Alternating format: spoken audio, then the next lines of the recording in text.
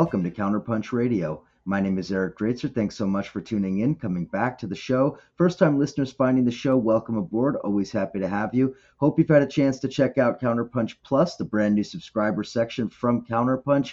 If you were previously a subscriber to the print magazine, well, you already have Counterpunch Plus. But if you did not get that magazine before we retired it and sent it off to the island of misfit magazines, well, then you can now get Counterpunch Plus, become a subscriber, get access to all of this exclusive content that we have, including investigative pieces, essays, book reviews, film reviews, so much stuff on there. I really do recommend it because not only do you support Counterpunch, but you support independent media in this all important time, as we're facing just all of these various threats from seemingly every direction.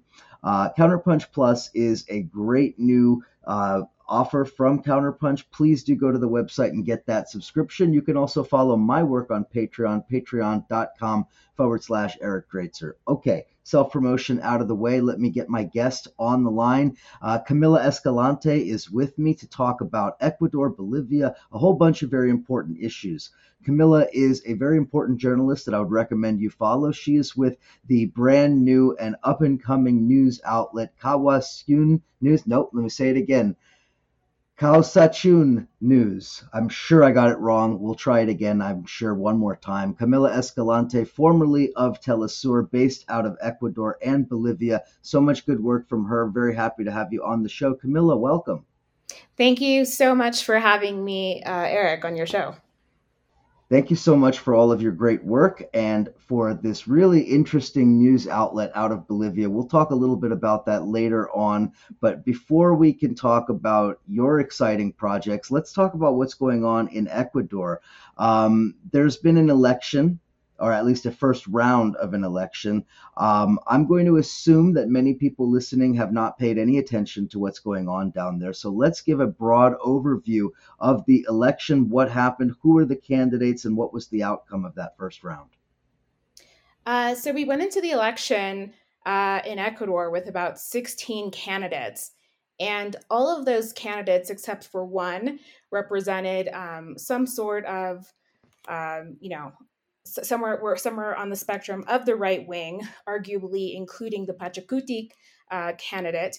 And this is all kind of just a media war on Andres Arauz, who's, of course, the leftist candidate representing the Citizens' Revolution. And we have to say the Citizens' Revolution because they went into this election without, they have a party, and of course it's called the Union for Hope is what it's being called. And this is a completely, new construct, of course, because the party that the Citizens' Revolution, Rafael Correa's party, went into the previous elections in 2017, in which Lenin Moreno won the election, was Alianza País. Alianza País still exists as a party, but he actually just resigned or left the party a few days ago. It's quite bizarre. The party brought him to power, but of course, the people who stayed were traitors to Rafael Correa because Lenin Moreno went and persecuted the main people of the main leaders of that party. Lenin Moreno persecuted, of course, former President Rafael Correa, who's in exile in Brussels, Belgium. He jailed the vice president, the elected vice president, Jorge Glass. Jorge Glass, like Lenin Moreno, were both vice presidents under Rafael Correa, and a whole slew of other people had to run to the Mexican embassy, for example, or leave the country in exile because of the political persecution.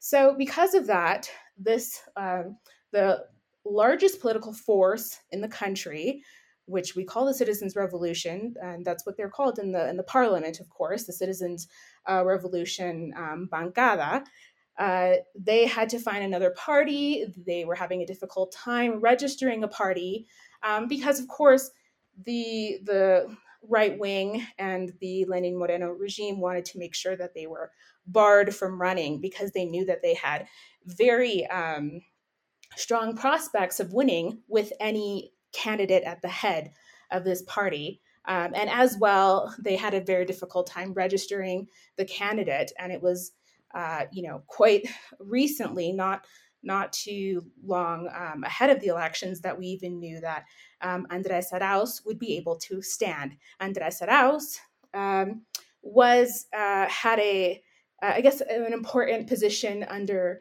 Rafael Correa's administration. He is an economist, and he's very young and is, for all intents and purposes, a leftist. Um, However, possibly not, in the vein of Hugo Chavez, but of course has pronounced himself as in favor of integration, regional integration, and of course against, IMF coercion and Lenin Moreno's IMF deal. And running against him, who everyone kind of thought would be the second place candidate for the most part, was Guillermo Lasso. And Guillermo Lasso has run 3 times for president. He ran in 2017, and that election, just like this election, had to go to a second round.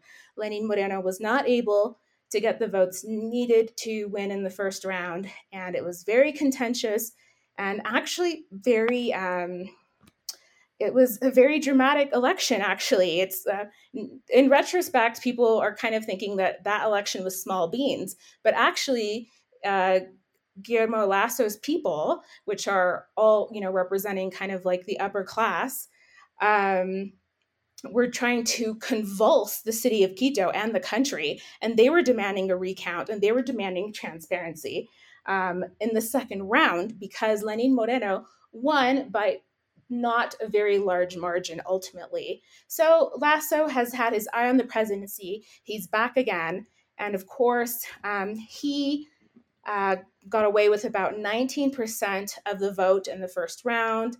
Arauz received about 31%.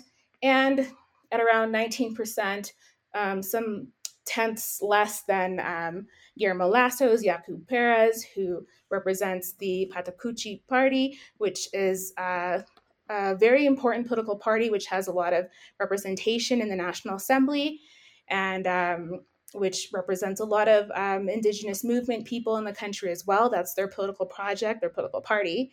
And with 16%, there was another candidate, Javier, what's his name? Well, I can't think of his last name now, but it was a social media candidate who did very well, kind of getting the attention of young people on TikTok. And so that was a surprise as well. But of course, the winner in the end of that first round with 31% of the vote, in a very wide pool of candidates, was Andres Arauz. Let's talk a little bit about Arauz, because the generally accepted interpretation of him is basically not just a protege of Rafael Correa, but potentially his puppet, his proxy, essentially a stand-in or a surrogate for Correa, who cannot himself become the president. So talk a little bit about Arauz, the perception of Arauz, perception maybe versus reality, and some of the ways in which Arauz and his political party is being targeted both inside the country and maybe by some actors from outside the country as well. Yeah, these are the same talking points that, the right has to fall back on. And they say this in every country, that, that the new candidate represents just a protege, that someone who was hand appointed. Of course, Rafael Correa is supposed to be all powerful, and he points to things and he makes things happen, just by sitting in his desk in Brussels. But this has to be repeated over and over, because there's no other way to, kind of make their theory and attacks work. They have to say that, obviously Rafael Correa is built up to be a tyrant, an authoritarian, that, it was a dictatorship of 10 years. And they say this in every country. They said this about, Evo Morales, and who he was going to supposedly appoint as the new candidate for the movement towards socialism in Bolivia, even before we knew it was going to be Luis Arce. Of course, funny enough, Luis Arce and Andres Arauz are both very important economists. And, I there was a range of people in both cases that could have been chosen to be the candidate. But at the end of the day, this is someone who is representing a very wide movement that again represents uh, the largest political movement in the country, and which has wide support in very important areas of the country, diverse areas of the country, the major cities, the coastal areas, and even some of these areas where Yaku Perez received support in this first round. Some of that support may be going to Andres Arauz, because those people will refuse to support a right wing candidate for president if their candidate does not make it to the second round. So I think a lot of people, at first within the Citizens Revolution or supporters of in the country thought it was kind of an interesting pick because he's not, one of the celebrities, let's say, of the Correistas, but of the Correistas, a lot of people, of course, are still living in exile. They're still unable to return to the country. And so that would have made it difficult for them to run as well. So this should be seen as some sort of a disadvantage to the party or to the political movement that they weren't able to run those people. Obviously, Rafael Correa can no longer run for president, and neither can anyone who's living in Mexico or in an embassy. So.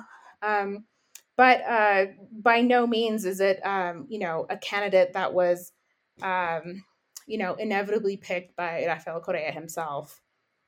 And what about the allegations that Arauz has received illicit funding from abroad? That some of the news that has come out about Arauz that may or may not be fake news emanating from either Colombia, the United States, or some combination of various other nefarious actors. Can you speak a little bit about the use of fake news, disinformation, and/or these accusations against Arauz?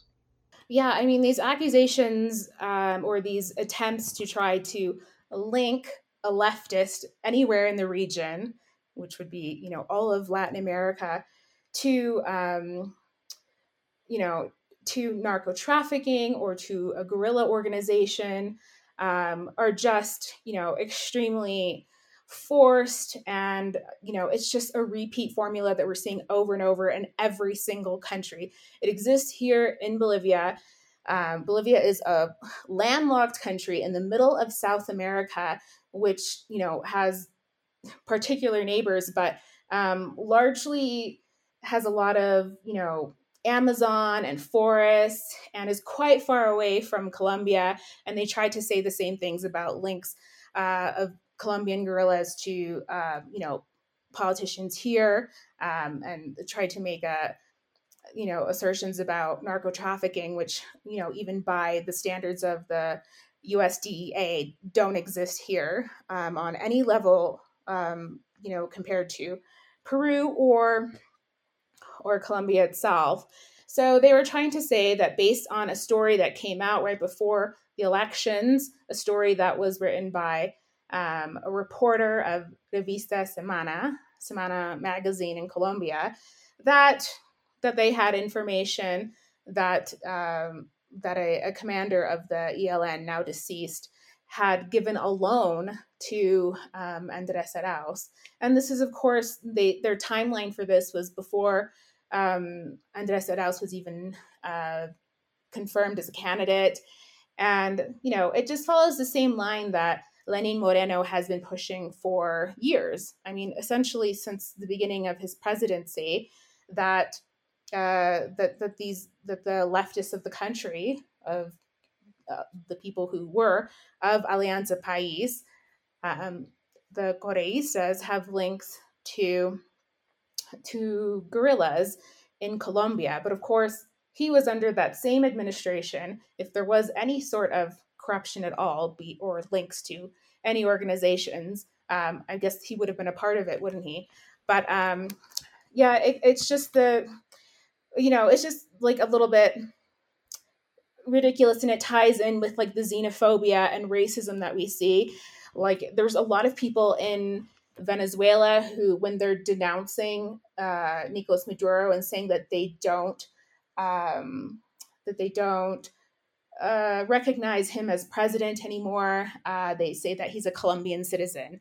Similarly, in Ecuador, people try to offend people by saying that they're Colombians, to try to say that they're part of some other group.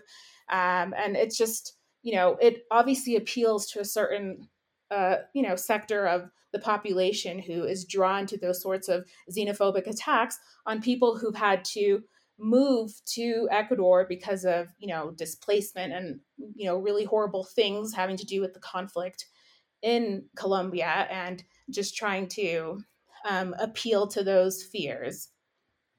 Can you take a few minutes to tell us a little bit about Yaku Perez and the very close finish in the first round of the election? His allegations of fraud, any evidence that's been brought forward, and where that all stands now?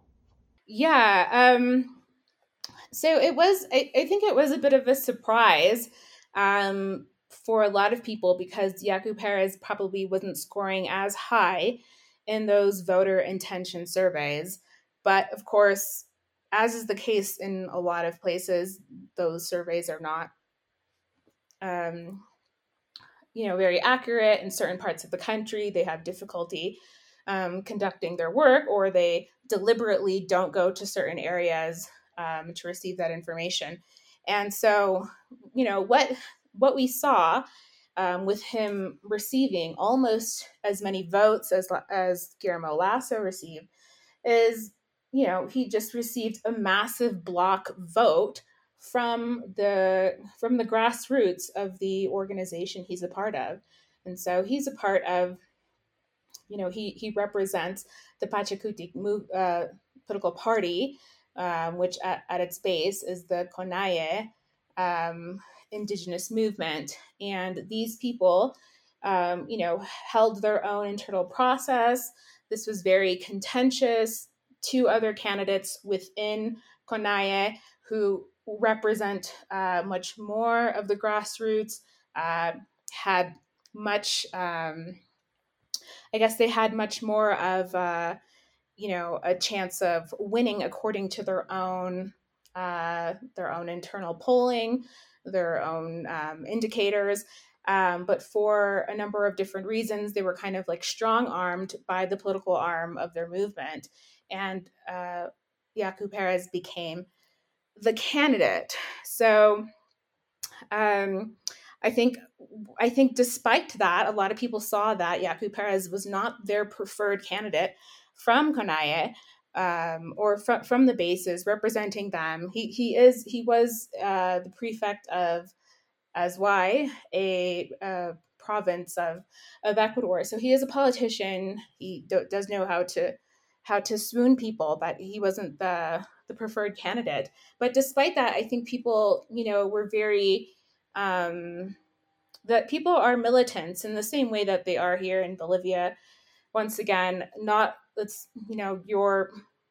your preferred leader doesn't always become the candidate, but people still believe in their political project, and they would always rather support their least favorite within their own movement than support someone else, especially someone of the right wing or someone that they've had a rough relationship with, in this case Correismo. And so it was a bit of a surprise if we're following the polling, but it's not a surprise that this is a large uh, social movement, the indigenous movement in Ecuador, and that they voted together as a bloc. And if you look at the places in which he won, or where he did well, I mean, he did extremely well. I mean, he won, between, let's say, 40 to 50% of the vote in certain areas. And this is between all of the candidates. So, yeah, he received that kind of block vote. And so I do think that even they were a little bit surprised. They, meaning his campaign, his party, were that surprised that they would fare so well, and then they realized that there was something worth fighting for there. But as the votes continued to come in, and of course we saw that the final votes were coming from the province of Guayas, which is a large province, and it is the province with the city of Guayaquil, which is the second city of Ecuador, which has been in the news for the last year, of course. Guayaquil was the epicenter of the COVID-19 outbreak. And it is a coastal province, and all coastal provinces have essentially always favored Correísmo. And although Lasso has traditionally had a lot of support, there is a large, following of the right wing there in Guayaquil.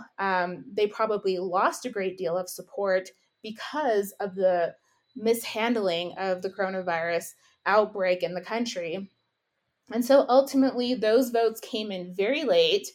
And, I think the parties themselves, the candidates themselves, were able to make predictions based on which areas of the countries remained to be counted, in the vast majority of which were in Guayas.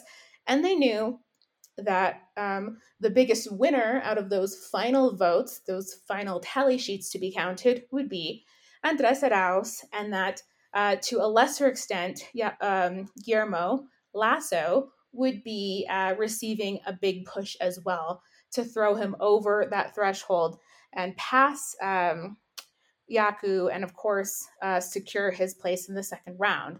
And Yaku knew this himself, and so at that point he began denouncing that this was going to happen, that he had been in the lead through the count, as the tally sheets were being counted throughout those hours and days, and he knew that Guillermo Lasso would surpass him. But geographically, it makes sense. This is the same sort of scenario in some ways as we saw in Bolivia, that the rural vote comes in. I mean, it's a little different, but there it's the case that the rural vote comes in last, and the rural vote supports the mass. And so they would always, just about always get a spike at the end. And in this case, the two frontrunners, or the two who are proceeding to the next round, did get their spike. Yaku Perez did not get his spike. He lost, and to the point where he was trailing by 30,000 points, which in some ways may seem close, may seem far, but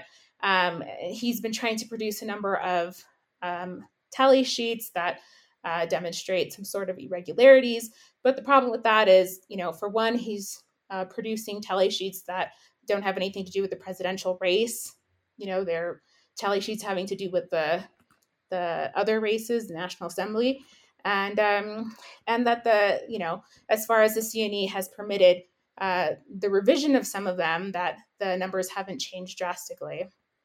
And if you could just take a minute and explain for us the moves that were made by the Attorney General, some of the other high-ranking government officials recently, that caused an uproar and potentially, raising accusations of meddling in the election results. Yeah, well, like I said, that Semana Santa article came out quite recently, just before the elections, and it was just some person, a reporter, and she might have gotten this information directly from the U.S. State Department. She might have, someone might have, it might have been strategically placed for her to encounter. I'm not really sure. Obviously, it was disproven in one way or another, but the Attorney General in Ecuador solicited that evidence that supposedly the reporter had, and the, I'm trying to English things, the Attorney General in Colombia had now possession of. And of course, the guy jumped on a presidential plane, I believe, and took a visit. This Attorney General of Colombia visited Quito to hand deliver those documents on a USB drive. And so with such urgency.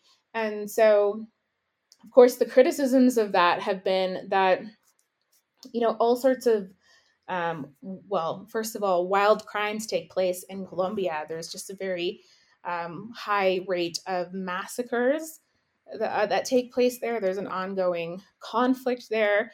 There's a lot of, killings by paramilitaries. And there's also been some crimes that involved Ecuador. For example, 3 journalists in Ecuador, I believe in 2018, were killed by a irregular group that was Colombian, by the Ecuadorian Colombian border. And so things like that have happened. And at no point did the Ecuadorian state go to such lengths to protect its own citizens and gather and receive that, the information and evidence that they had in Colombia, and collaborate on this level to try to ensure that there was justice for those victims and families. And so it's kind of absurd that this was able to move so quickly. And it's just so obvious. And this is, of course, at the same time when the media is just repeating these tales about cooperation between guerrillas and this party. And I mean, the thing is that beyond how just ridiculous it would be in any shape or form, Andres Arauz, again, he is a social democrat. He's not, someone who would have any sort of. It's inconceivable that he would even have relations with people like that. Is all. It's like, I don't know how else to say it, but this is someone who literally collaborated with as a senior fellow at the Center for Economic and Policy Research in Washington. This is someone who's spent years of his life in the U.S. and the global North, and he really just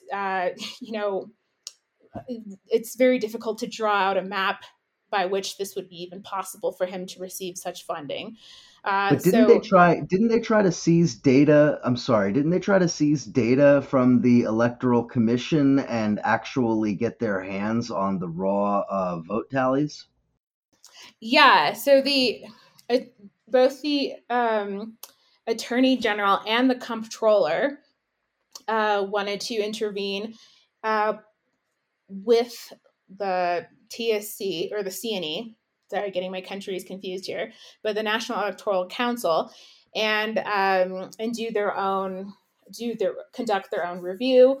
Of course, even the board members of the National Electoral Council themselves has said that they can only actually audit the system when the entire process is complete. That is, after the second round is complete. And so they weren't able to advance on that. But at the end of the day, they were going off of just the accusations by the third place candidate, and with very little to go off of. And it's just very unprecedented that they would move so quickly based on just claims and no real evidence. So, and not follow any type of a process. It seemed like the president of the CNE had lost control of the situation, was kind of just leaving things open, just changing, going in one direction and the other every couple of hours. She, of course, was hand appointed by the Lenin Moreno regime and was, one of the people who was favored to head the CNE by the oligarchy of the country, and is also from Pachakutik, the party of Yaku Perez. With the time that we have remaining, I want to focus on what seems to be one of the primary issues for the left to engage with when it comes to not just Ecuador, but maybe Latin America broadly speaking, and that is the divide, maybe real, maybe imagined, maybe some combination of the two, between indigenous and environmental concerns on the one hand and economic development in the form of energy, mining, extractivist technology, and development model on the other. And so the first question is this divide really as sharp as we might read in some of the Western press? Number one, and then number two, the extent to which this divide is real. What does it tell us about the precarious situation on the left in Latin America? It's an absolutely false divide, which does not exist.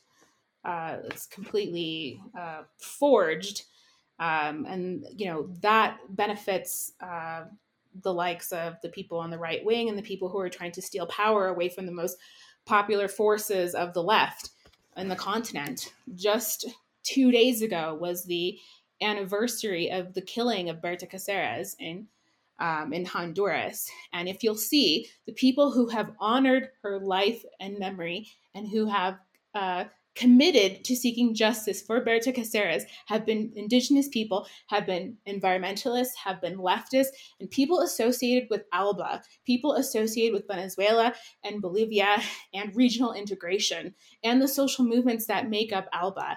And so it is absolutely unbelievable that now, it's 5 years later, that people are trying to forge the story about a division between one kind of a left and another kind of left. It's just not true. There are conferences and continental gatherings and meetings of indigenous peoples, and of social movements where all of these people that we're talking about come together. And it is no different in Ecuador, nor is it different in Bolivia.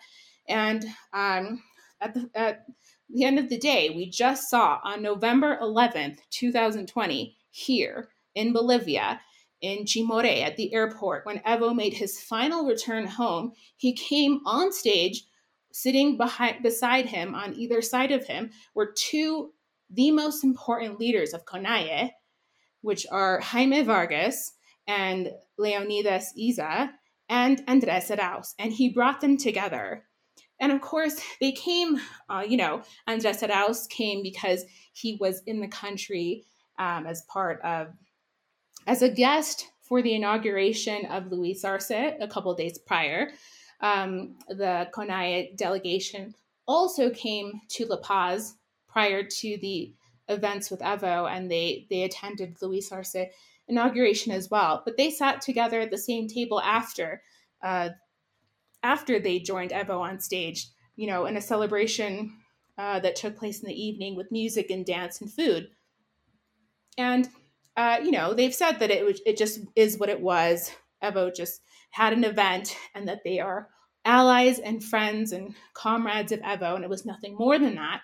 But of course, we know through the actions that have been taken by CONAIE as an organization and by the grassroots and those anti-IMF protests that took place, the October uprising that was largely led by the indigenous movement, but of course was a multi-sector uprising that included students and union workers from cities and a lot of other organizations, but was led by the indigenous movement. We saw what their actions were. We saw what they said, what their talking points were, what their demands were. And these are people who, at the bases and within, certain leaders, are fundamentally leftists, and that they don't see, they don't have so different of an ideology as the Rafael Correa left.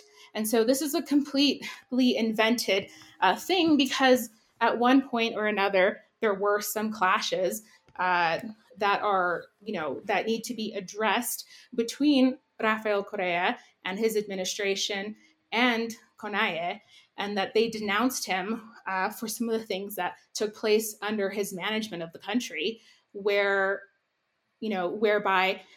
there were some offenses to some of the indigenous peoples on their territories, very specific things that happened.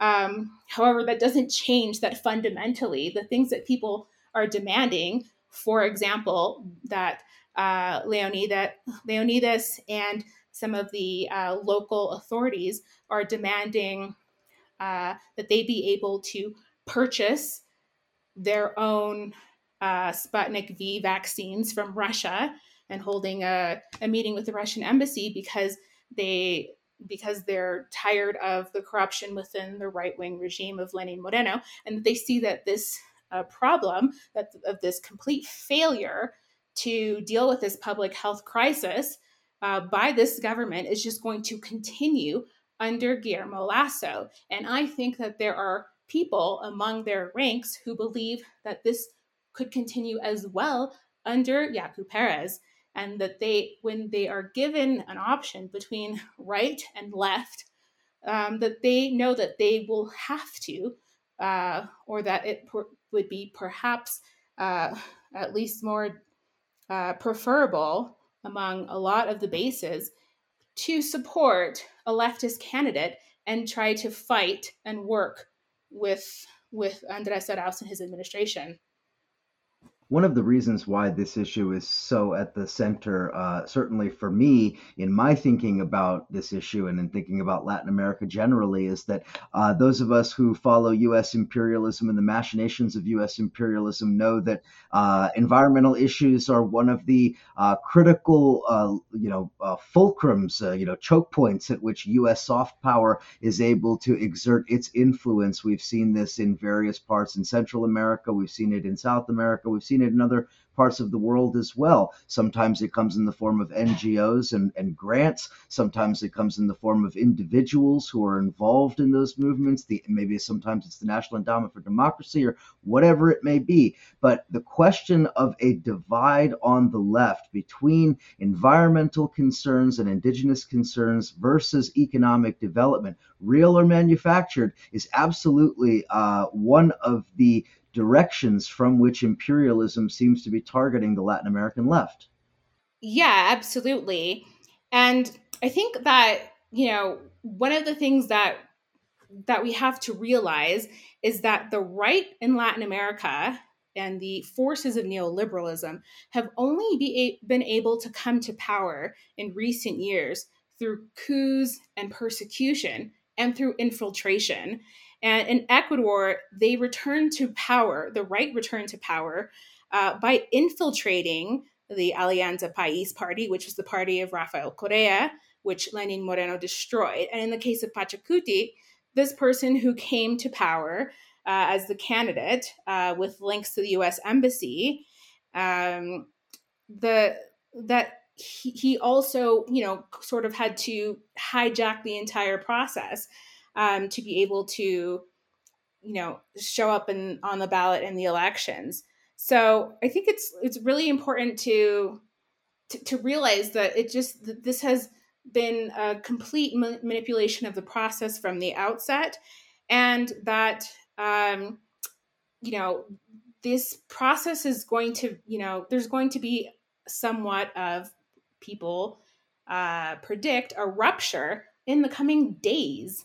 The second round of the election is going to take place on April 11th, but tomorrow, which is Friday, March 5th, the Cotopaxi movement, the indigenous and campesino movement of Cotopaxi, which is the movement that is led by Leonidas Isa Salazar, will be holding a meeting with its bases, and they will be concretely deciding what they want to do going forward to the March 10th meeting of CONAIE's in-person ampliado or mass meeting.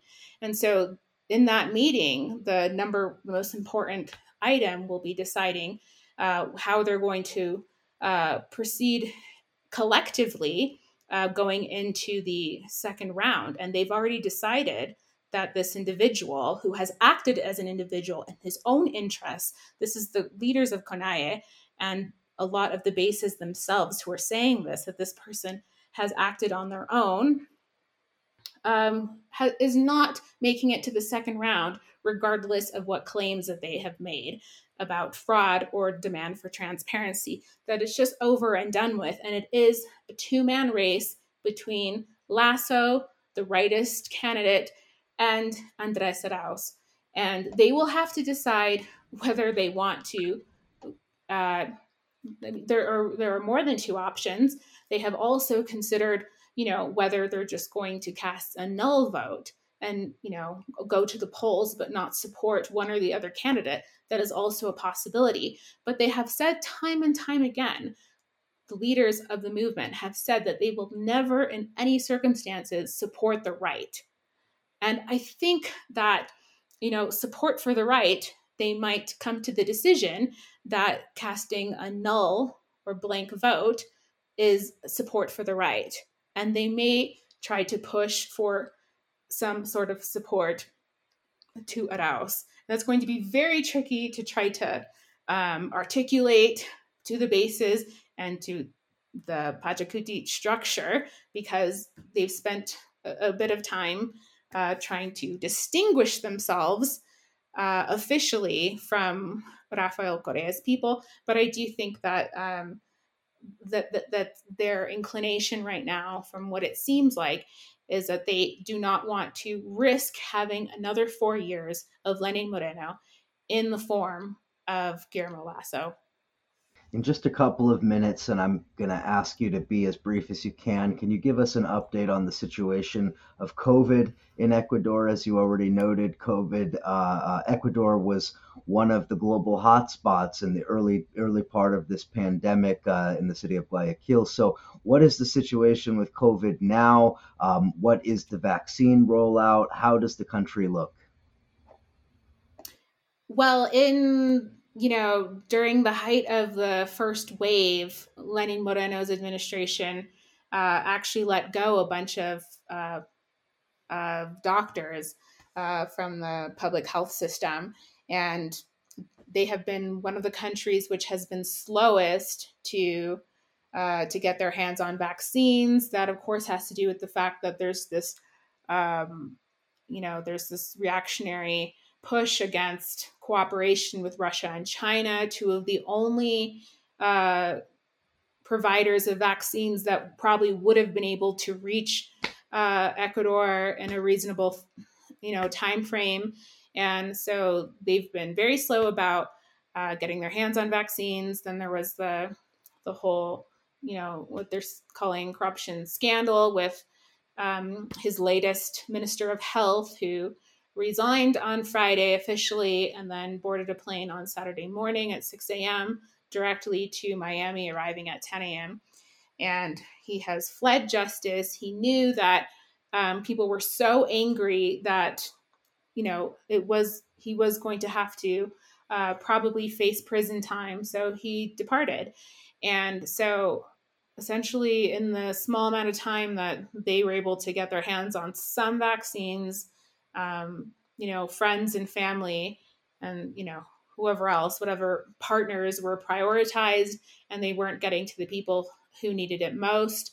And, this is, of course, following all the images of bodies laying out in the streets and people just dying outside of hospitals all across Guayaquil, but also in other areas of the country. I don't know what the figures are now, because, of course, I'm kind of in another world right now, which is Bolivia. But people are really angry, and this works to the advantage of Andres Arauz, who is, holding talks with Argentina and finding other ways of securing vaccines. He has his own ways of getting vaccines. He's been, focusing on that sort of diplomacy, before even becoming president, and is trying to ensure those things. And so I think people are going to really consider that as well when they return to the polls in April. Final question, since we're just about out of time, I just would ask you to give us an update on the situation in Bolivia. That's where you are currently. Several months ago, we did a whole episode about everything that went down in Bolivia, of course, everything that happened from the coup on forward, and then, of course, Arce's electoral dominance, his landslide victory. So ever since then, I guess it's been, what are we talking now, 4 months since then. What has happened since then? What are the significant things that we should be looking for in terms of the near term, medium term, long term for Bolivia?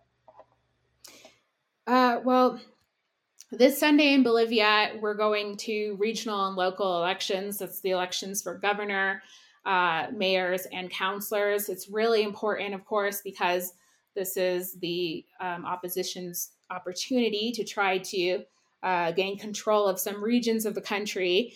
And it's also the MAS's opportunity to consolidate power in a more concrete way now that they won, overwhelmingly with 55% voting for Lucho Arce, while also winning majorities in both houses on October 18th. So it's been extremely contentious inside the country. When we post online, myself, my colleagues, and on Saskatchewan News, when we post about, some of these things that are going on with someone being summoned over a charge, everyone's, or someone from the Janine Áñez regime, everyone in the exterior, the international community, their response is always, why is that person still free? Why are they walking around free? Why are they not in jail? Why have the people who committed all of these crimes, the massacres, and persecuted people within Bolivia during the coup, why have they not seen jail time? And this is exactly what the conversation is on the ground in Bolivia. Everybody says this every day. That is like online, on Facebook pages. If you go to a rally, people are very angry. People are very much pushing the government. They are trying to figure out if the problem is they say the minister of government, which is like the interior minister, if he's being too soft. Of course, in the case of the Jeanine Áñez regime, the interior minister was Arturo Murillo. He was persecuting people widely. People were in jail for the whole of the coup, only to be released afterwards. So people are wondering if that guy's being too soft. They're going after the departmental prosecutors and other officials and saying, why aren't these people being persecuted? So this is a huge topic within the country. People want to see their officials coming down on these people, because in this election that's taking place on Sunday, some of the key people from the Jeanine Áñez regime, including her herself, are running as candidates. She's running as governor for the department of Beni, where she's from. And of course, Luis Fernando Camacho is running for governor of Santa Cruz. And other people are running. One of her ministers is running for the mayor of La Paz. He's being accused of sexual harassment of women. People just think that they're scum. But at the same time, they happen to have very large followings in their localities. So they're a really popular person in their city or town, or in the department. In the case of Jeanine Áñez in the department of Beni, they have very high electoral prospects. So this is a lot of people. It's a very heated time, actually, and it's kind of weird because we report in English for a foreign audience, but it's kind of hard to hype up an election that really is so internal. But apart from that, we're also seeing new attempts at destabilization. So the doctors who work at private clinics have gone on strike in the height of the COVID-19 outbreak here.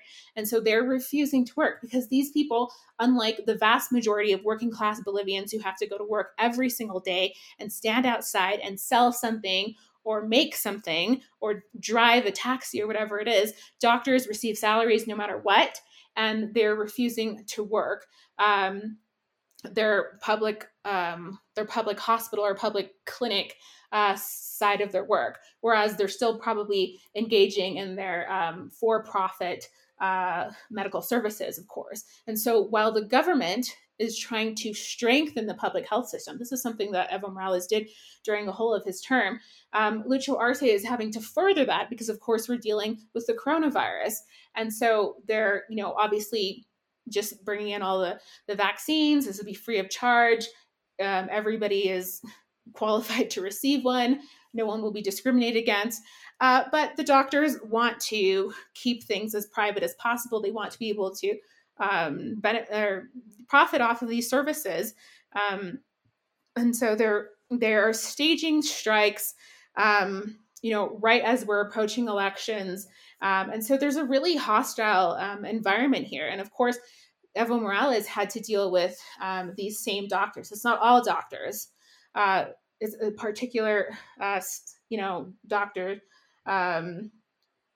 organizations that are, that were in opposition to Evo Morales, and they're using the power that they have in the country to strike against this government as well. They also, of course, these people are against the return of the Cuban doctors, which had to leave when the dictatorship came to power. They're trying to prevent them from returning, of course, because the Cuban doctors would be, a part of the public health system, and it would, again, make it more difficult for people to profit off of health services. of course, just another thing that happened that was really noteworthy was that Lucho Arce actually and the Central Bank of Bolivia did return that $350 million loan to the IMF.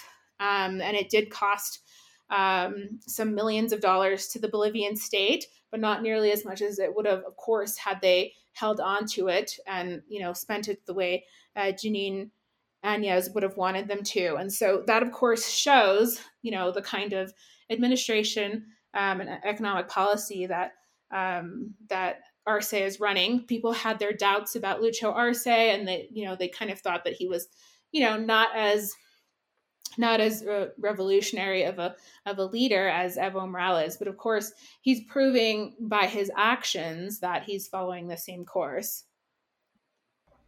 Final question.